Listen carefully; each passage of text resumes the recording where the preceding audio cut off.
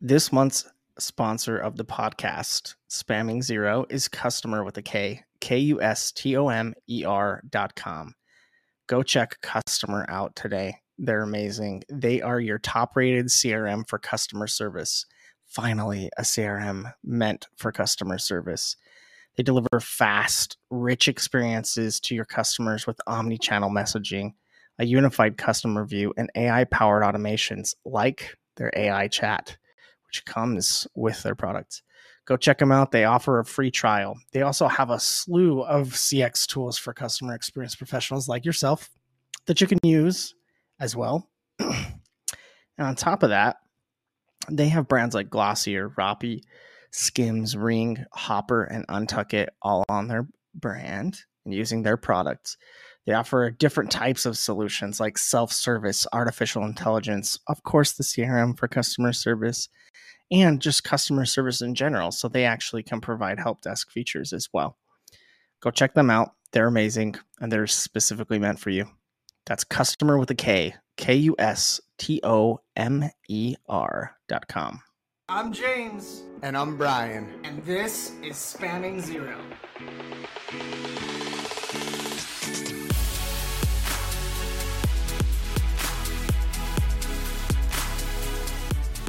Happy Monday, everybody. It is a Monday morning. Welcome to Spamming Zero. I'm your host, James Gilbert, and we are joined by Mercer Smith. She is the VP of CX Insights and Community at PartnerHero. Welcome to the show, Mercer. Thanks so much. I'm so excited to be here. It's funny because we were kind of like playing a little bit of phone tag, trying to get you on the show. But I was so excited to get you on, though. And there's a lot of reasons why. But I just want the audience to kind of get to know you a little bit. Can you give them just like who you are, why they need to listen to you today? Yeah, sure. So I started in CX almost 2 decades ago, which is pretty bonkers to think about. Every time I say that, I'm like, really? I started working out in Apple retail, and that was kind of where I began my sport journey. But since then, I've been really privileged to work at some excellent companies, Trello, Atlassian, Campaign Monitor, Wistia, building teams and helping to define CX strategy. I built out Wistia's community from scratch a decade and a half ago, and I've continued to kind of build up my chops at these great companies and learn from all the people on the way. And so I think I have some unique perspectives just across all of those experiences. 100%. And I actually see that you're connected to a lot of the CX influencers that I follow as well. You know, the Annette Franzes and the Nate Browns, and yeah, that's like the CX community for sure. And there's so many great people in there. I think the thing that I love most about the customer experience community is just how genuine people are wanting to help each other. So for sure. Well, let's talk a little bit about some of these journeys that you've been on. Like, first of all, I didn't know that you had built the community at Wistia, because Wistia was, I've been using Wistia for a long time. Yeah. I love what they do. I love some of the newer stuff that they're doing as well. Like, talk to us about some of that, because like video, when they came out, building the community around like video first was actually like pretty unknown at the time. And Wistia was like really leading the charge with that. That was before like Vidyard kind of came in and also was doing that. So like, talk about that, because that's a little different. Yeah, for sure. So we hired a social media manager named Elise, and she and I worked together to really concept and build out the community. We decided, instead of using a previously existing platform, we wanted to build ours from scratch. Brand was super important to Wistia. We were a marketing company. They still are a marketing company. But it was important to us that it fit our vibe. So we did a bunch of user research. We interviewed like some of our top customers, asked them what they cared about, what they would engage in the community. And we worked with our engineering team to build it from scratch. And then we cultivated a strategy that was a little bit different from most communities. Reason being that it was video heavy, right? And video takes a little bit longer to produce and put together than, a post or something like that. We really wanted our users to submit their videos. We wanted people to ask for feedback. And so we created this space based on that. It was not very small, but it was smaller than your typical community, right? You look at these CX communities now, there's like 1,000, 3,000 members, like something like that. I don't think that would have been sustainable for us, and we had it only for customers. And yeah, I think some of the biggest learning opportunities there was, how to incentivize engagement, right? Like a community isn't going to stay alive if no one's in there and talking about it. So, what are we going to do to try to get these people in every single day? What are we going to get them involved in? How are we going to get them to want to check this stuff? And other than if they've posted, right? 'Cause I think anyone who's in community or in CX knows if someone posts something, then of course they'll come and check back and be like, oh, has someone commented? Has anyone engaged? Like, what's going on? But the incentive to come and look in a community when you haven't posted your own content yet is pretty slim. And so that was something that we really worked on. The way that we did that was a lot of Wistia generated content. So we would have, community updates, and we would call out specific community members. And so people were coming and checking to see what we were putting out rather than coming to check on comments of stuff that they put out. And I think that was a different strategy from how a lot of other companies were doing community and still are to this day, right? Wistia's community has changed a lot. I think they've actually moved to a not self-owned platform onto something that is developed and maintained by a third party. But that was for sure a learning opportunity for me, and I think for the company as a whole. I love the value first approach that you took, like recognizing great work that people are doing. We have I can't announce it yet. We have something that we're doing here at Flip that's going to be pretty awesome for direct-to-consumer customer experience professionals, and we are excited about it and stoked about it. So stay tuned for that. But Mercer, awesome. I want to shift gears here for just a little bit. You're in a current customer experience role as a VP, and I when you're at that VP level in the customer experience role, it's tough, right? Mm-hmm. Number one, you're having to work with executives that don't understand it. Like, let's be real here. They just don't. They're trying to, but they just don't get it. Yeah. No, number two, you're constantly having to fight for budget. And a lot of times your budget in the customer experience realm of strategy is sometimes the first areas that get cut. All right. Now, I don't want to lead into like a biased take here, but I'd love for you to just, what is your like hot take right now when it comes to customer experience? You're in a role, you're at a VP level. Talk to the world about like what it takes to manage this, and what is your hot take right now? Sure. So my hot take, I'll take that one on first because I actually think it addresses some of the budget pieces that you're talking about. My hot take is that the big differentiator is going to actually be having humans and using humans on your team, right? So everyone and their mom is talking about AI and how valuable AI is and how it's going to take all of our jobs and all of these things. And while I agree that AI is useful, I think that we're going to start seeing a really sharp swing back. To consumers and B2B, this applies to B2B as well, wanting to work with actual human beings. We saw it with all of the smart technology. We have seen it time and time again. This trend repeats. People get really hyped about some new thing, and then it ends up the pendulum swings back, and there ends up being anti-sentiment around it. So I think my hot take is, while you should be leaning into AI, I don't think leaning as heavily into it as many people are is going to be a good path forward. Also, I mean, we have yet to see how impactful AI actually is, right? Like, we're in the throes of this whole experience right now. We don't know what the outcome is going to be. So putting all of your eggs in one basket in that regard, I think is ill-advised. And I mean, I love AI, right? Like, I'm building an AI product. I think that there's big opportunities for it, but I don't think that it's going to be the end all be all that everyone thinks. And I also feel like customers are going to prioritize working with companies that they know have CX that's driven by humans rather than driven by machines. I couldn't agree more with you. I mean, here's the thing. Like, we talk a lot about this on the show, and it's no secret by this time, like those that are listening to the show, like, we do AI at Flip, right? But it's like a tiny fraction of the entire experience. And we always say that to people, like, listen, like, there are moments that people do prefer not to work with a human. But those are moments in the journey, and they're not the whole journey. And quite frankly, like when you, the worst thing in the world for me is when we all work a certain amount of time in a day, and the worst thing in the world for me is when I get off work, and then like this is the time that I get with my family, like my 4 little kids who are growing up. I have a driver now, for Pete's sakes. Like I'm running out of time with my children, you know? I do not want to waste a single moment on the phone or in a chat with any customer service or support group during that time. And it's the only time that I can because of my work, right? And it's wild to me that like I get off work and nothing's open. Yep. And I'm like, okay, so now I have to like carve into my job, right? And I'm sitting here thinking to myself, I even did a post about this the other day, and I was like, listen, like I should start charging businesses my hourly rate.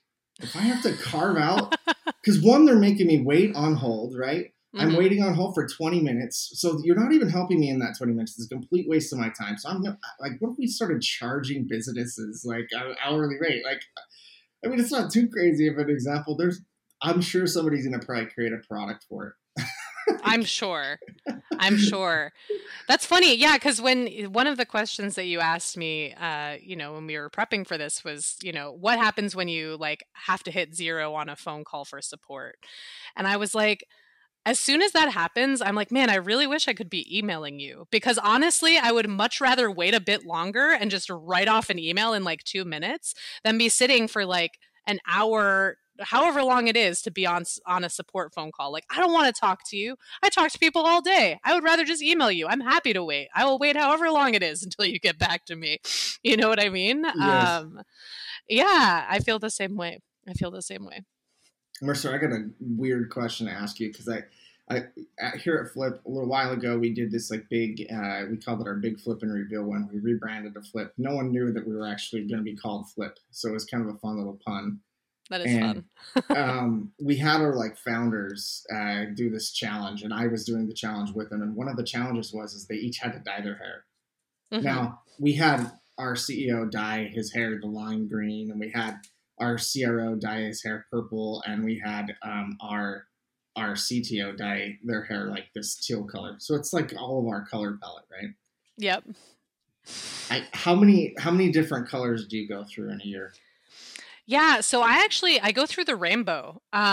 So every single month I move further in the color wheel. I start at red and go all the way through to purple. So usually in a year I'll make it like halfway through the color wheel. So I'd say probably like 4 or 5 with like different variants of shades. But it's something I started doing at the beginning of the pandemic. I have kids too. I have a son who's 6 now, and his favorite color is rainbow. So anytime I was like, what color should I dye my hair? He's like, rainbow. Have you ever done like a full rainbow on your hair? No, I haven't. I thought about it, but I'm worried that it would like all bleed together and just be brown. So I haven't yet, but stay tuned. Maybe I will. Maybe I will someday. What's your favorite? I mean, there's all, like your son says like rainbow, but like, what's your favorite? Probably, I really like dark blue purple, like galaxy color, you know? Yeah, that's a good one. I'm a big fan. Yeah, I'm a big fan. What about you? I actually got dared to dye my beard. Yeah. See, there's this thing that my wife tells me all the time, and that's that if I ever touch my beard, it's over. Okay. So, like, that was off the tables. I've not dyed my hair in the longest time. I think the last time I dyed my hair was when I was in high school, and I dyed it like really dark black because I hated that sounds about right. I hated being blonde, and I don't know, people said I looked like a vampire. I see pictures now of it. I'm like, well, actually, yeah. I mean, I'm pretty pale white, and dyeing my hair black does not do it justice, Yeah. Oh man! All right, so back on topic here. Let's talk more about this customer experience stuff and building community. I don't know if you've ever had a chance to read that book right there, the yellow one, but highly recommend it. Yeah, I have not, but I was looking at the other stuff. I'm like, all right, I need to like see what we've got here, see what I can read. So So I haven't read that one yet. this one's by Mark Schaefer, who is a great author in the marketing world, and he wrote that one specifically about community. And each like chapter goes through like a real use case of a community that's being built, and some wild ones like communities that are being built in like the metaverse and stuff like that. It's pretty awesome, pretty cool book. But there's one example in there that I love, and it's by the lady who created Mom Boss.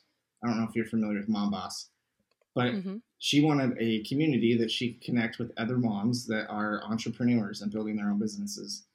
And this thing grew like wildfire. It's actually, I think it's still to this day the fastest growing community in the world. Maybe outside of like ChatGPT now, because I don't even know if you can count that as a community. Yeah.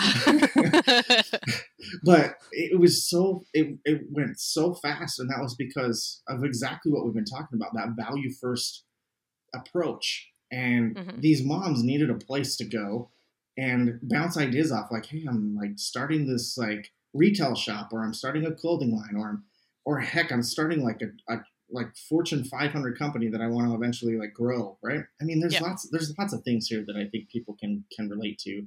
So when you look at building community for Partner Hero, and you don't have to necessarily use the lens of Partner Hero, but just in general, what do you think people need to be thinking about? Like, our audience on this show is specifically like direct to consumers and B2C.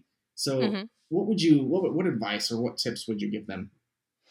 Sure. I think if you're looking to build community in any space, the first thing that you need to do is understand what people care about, and be able to put yourself in their shoes, right? Because if you're just building a community because you're like, we need a community, or my product needs a community, like it's not going to do what you want it to do, right? Like no one, I mean, there are probably a select few people that care enough about your product to just join a community because like, yeah, okay, you've got a product. But like figuring out what your potential community members give a hoot about and want to spend their time talking about or engaging on is super important. So whether that be like your actual product itself, or unique ways to use your product, or just like the things that your product empowers people to do, right? Like I think identifying that first before you even go into building a community is very important.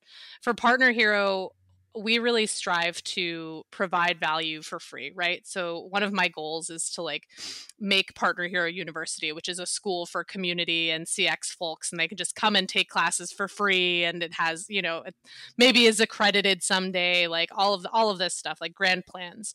And that's really what I built the community around, is like, okay, how can we give as much back in terms of like education and learning resources as we can for free. And so there's a lot of like peer mentorship that's in there. There's like free book clubs. There's all this free stuff that we're just giving away, because that's ultimately what the people want in CX specifically, is they want to learn from each other. They want to be able to connect their talkers and connectors primarily. But I see, you know, community for like Oats Overnight, for instance, has a bonkers community. I don't know if you've seen it or heard about it, but it's all on Facebook, and there's like thousands of members. There's like 300 posts a day.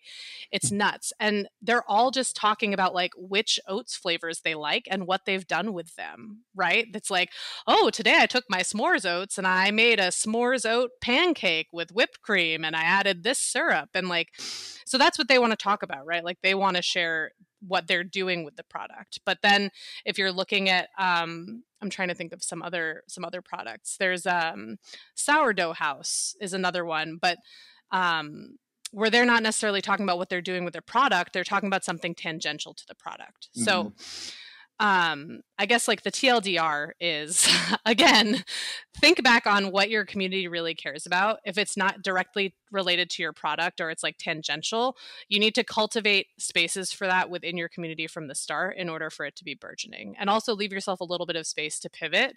Like you can have some off-topic rooms or off-topic channels or whatever, in case what you assume is the right option actually ends up being not what they care about. I love this because it's actually quite a simple thing to provide a place for people just to, you know, interact. but it's not happening very often. So like you're just by doing that one thing, you're already going to be seen differently in people's eyes. And I especially think this is true when it comes to direct to consumer brands. Like I think about the community that Liquid Death is currently building right now. Like, I mean, everybody loves their social media. It's absolutely wild. I mean, and like, this is no disrespect to them because I love what they're doing. I actually want to get them on the show. So gosh dang it, you got to answer me. But I mean, they're selling water. Mm-hmm. If they can do that at this level and make it entertaining and fun, like it doesn't necessarily mean that if you're a brand out there and that's like not your brand essence or MO, like you don't have to necessarily go to the wild extremes that some are, but providing an avenue where people can interact is key, you know? Yeah, and I think, something that Liquid Death has done really well is like audience assessment, right? I remember when Liquid Death first came out, I'm in the hardcore and punk communities. I am sober. I am their target demographic, right? Like I am the person that they want to buy their water. And so I've been getting Liquid Death ads for like 5 years or however long they've been around. And I think like they know that though, like they know who I am, right? And they know what I want in my advertising and my branding. And I think that's the key thing. Like if they had tried to sell Liquid Death to anybody else, it wouldn't have been as much of a hit, right? Like they really found their target demo from the start and went after it. And then once they got and nailed that, then they kind of expanded outwards. And I think that's the key success point is that you see these brands that are like really taking off. And I think that's probably why, because they're like, okay, we need to find some real niche. We need to target them first, get those like super users, like the super passionate people that really care about what we're doing. And then from there, they can bring the tangential community on. I couldn't agree more with you. So let's talk about like the intersection of customer experience and community, because I think that they, in a lot of ways, go hand in hand. Like as you're building the foundations of a community, a lot of times you've actually mentioned this on this show is you have to build some of the foundational pieces with customer experience to understand what the true MO of what the community is going to need. So what's your advice on some of that in like intertwining both of them? Because like as you're doing your customer experience strategy, there's insights and data that you can also help empower and amplify the community. This actually might be a hot take too. Ooh, you like those? Yeah. Maybe just my life is a hot take. I feel like if you are just getting started with your CX strategy and you're like, how do these two intertwine? And you're asking that question, it might not even be the right time for you to start thinking about a community. It might be time for you to continue thinking on like the individual pieces of the strategy first and really nailing those down. But we need one. Yes. And I'm like, but maybe you don't. Maybe you don't yet. Like maybe hold off on the community and focus on those like other real key touch points. I don't know if you've read What Customers Crave. We're reading it in my like CX book club right now, which is why it's top of mind. But I was going to ask you what's your like go-to CX book. This is perfect. Let's do it. Yeah, so we are reading that right now. So if you still want to get in on it, you can. Anyone can. But it's a lot of fun.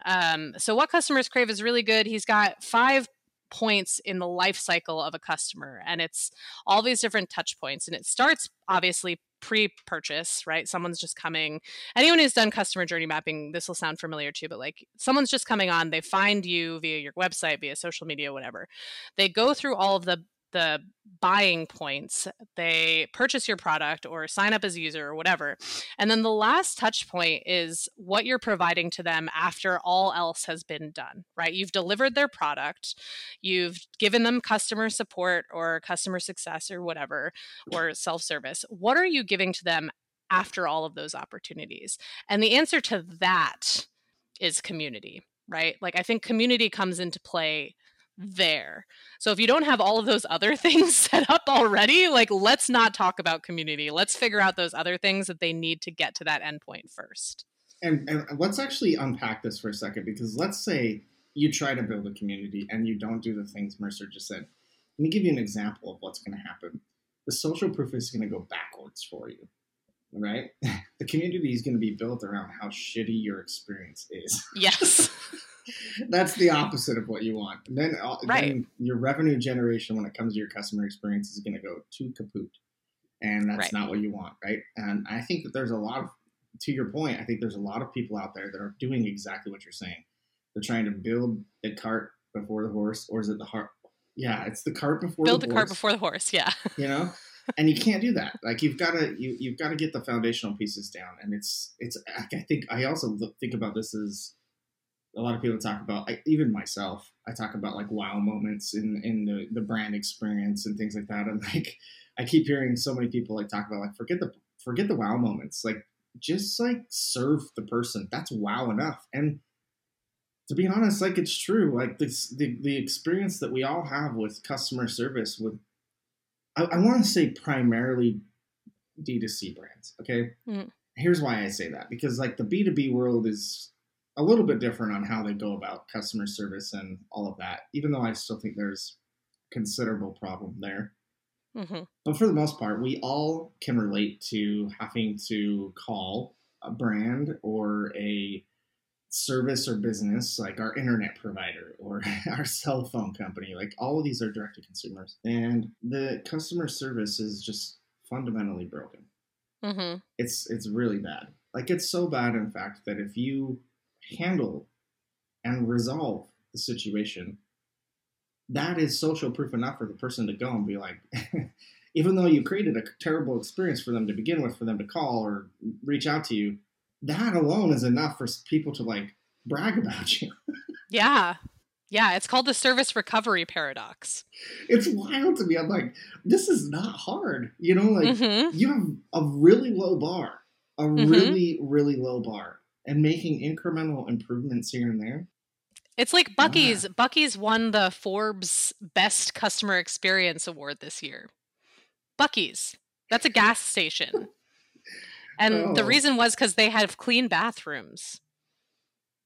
I was like, people should have clean bathrooms. I mean, I love Buc-ee's as much as the next person, but like, you should have clean bathrooms. That should not be the thing that like gets you an award. You shouldn't shock people by having clean bathrooms. You know what I mean? I completely agree with you. It's the simple stuff, you know, like yeah. Oh wow. Yeah, and then like I was thinking about, you know, what customer experiences have really wowed me, and it's like MeUndies did like a return for me really easily. Like they were just like, oh yeah, no worries, we'll do a return. And I was like, oh my gosh, this is amazing. Like that's just what it should be. No hassle, just like, yeah. Those are the moments where like I am really wowed are that. Like, oh, okay, MeUndies being like, yeah, okay, we'll just send you another one. No worries. You don't need to do anything for us. That's how it should be though. I mean, if you really right. Like, why not? Right. Overcomplicating it. I want to actually ask you, because I believe the shirt you're wearing is a punk band, is it not? It's Lane? Not. Kirby Lane is it's a diner in Austin. I could have sworn. Isn't there a punk band named Kirby? I think there is. I don't know. Maybe. Probably. I'm sure there is. If not, we could make one. I mean, why not? I can play piano. So cool. I can play lots of instruments. I have some guitars back there. So like we could do it. We got this. Yeah. We're gonna need to find a drummer, because the drummer is like usually hardcore for the punk. Yeah, that's true. Were you going to ask me about punk music, or do you want to talk about Kirby Lane? They've got great customer experience too. I love them. I want to actually ask you about like your favorite punk music right now. My favorite punk music right now. Top 3. Oh man, that is hard. I listen to a lot of old punk, so I'm pretty much stuck like back in the day. But I think right now I really love this band called the Beths.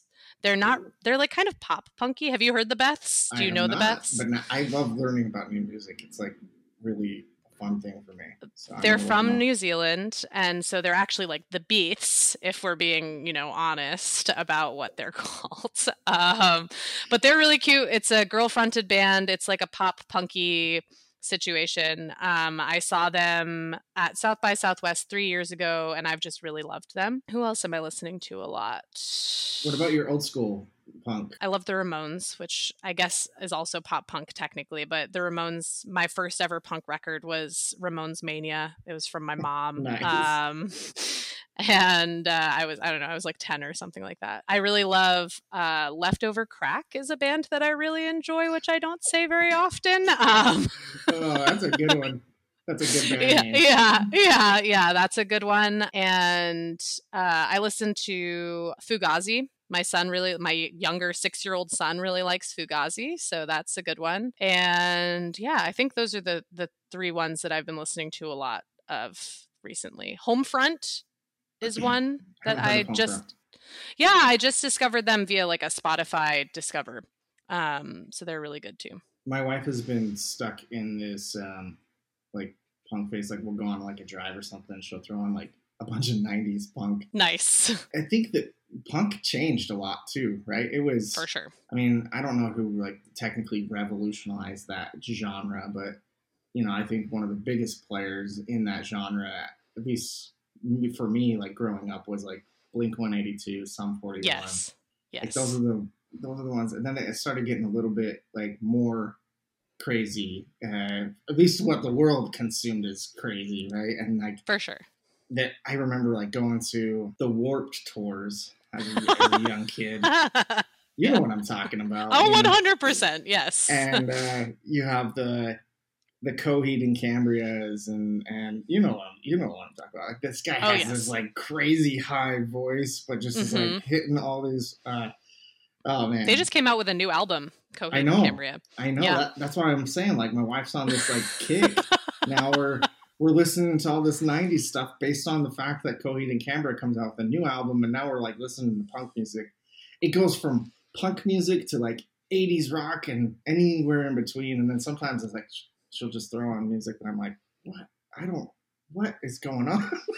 Yeah, you and my partner probably would have some stuff to talk about. I'm the same way. I've been listening to a lot of Snoop Dogg has affirmations for children now. Oh my goodness. So sometimes we'll be listening to that. It'll be like Leftover Crack to like Snoop Dogg's affirmations to like video game music. So yeah. That's all right. I appreciate almost all music. The only one that I can't quite get on board with is the really hardcore heavy metal. It's not really my thing. Mostly because I like the dynamics of music, you know? Like where it's got to build up to something and it's not just like in your face the whole time. Yes, I agree. But I do get why people listen to it. I mean, it is a stress reliever, so more power to that. But for sure. I want to end the show because we are getting to time here. And I just want to ask you one more quick question. Sure. What is your favorite brand right now that you follow or that you admire? Ooh. I think my favorite brand right now is Great Jones. Do you know Great Jones? No, I don't, actually. Great Jones is a bakeware and cookware company. They're D2C. They make really beautiful crockery, and their brands are like, they're really funny names. They've got like really funny names for sheet pans, and they just came out with measuring cups that they've got really fun names for. And also they're extremely aesthetically pleasing, right? So we've got like the caraways and the like everyday pots and pans, which I also own. But Great Jones, I think, is doing it really well. They've found their target market and they're like really nailing that home. I would recommend looking them up. They're doing it really well. So wait a minute. If that's one of your favorite brands, that means you like to cook too. I do. I love to cook. Yes. What's your go-to dish? I cook this thing called fried pasta, which is a take on like like an Italian dish of like leftover breakfast pasta. I don't know if you've ever had breakfast pasta, but you like take the pasta from the night before and it's like sauce and stuff, and you put it in a pan with eggs. It's like fried rice, but with pasta. And that's effectively what this is. I like cook a bunch of angel hair pasta. I mix it with like pesto, Alfredo, and some Parmesan and eggs. And then I put it in a pan and I let the bottom caramelize. So the bottom is like all crispy, crunchy, cheesy situation. And then I flip it over like a giant pasta latke pancake, and I let the other side do the same thing, and you cut it into slices. This is what your partner and your 6-year-old love the most, right? Is this like, I think yeah. Would we be able to confirm with these two that this is the dish that is their favorite in the home? Yes, I think at least my 6-year-old would say that. My partner would probably say the meal that I cook for like holidays is his favorite, but really it's the fried pasta if we're being honest. Okay, that's Yeah. fair. So thank you so much for joining us today, Mercer. You've been awesome. We've had a good time. Yes, thank you so much for having me. I really appreciate the opportunity to get to talk about these things, and thank you for taking the time to ask me questions. I appreciate it. Of course. If you have not yet subscribed to the podcast, do so.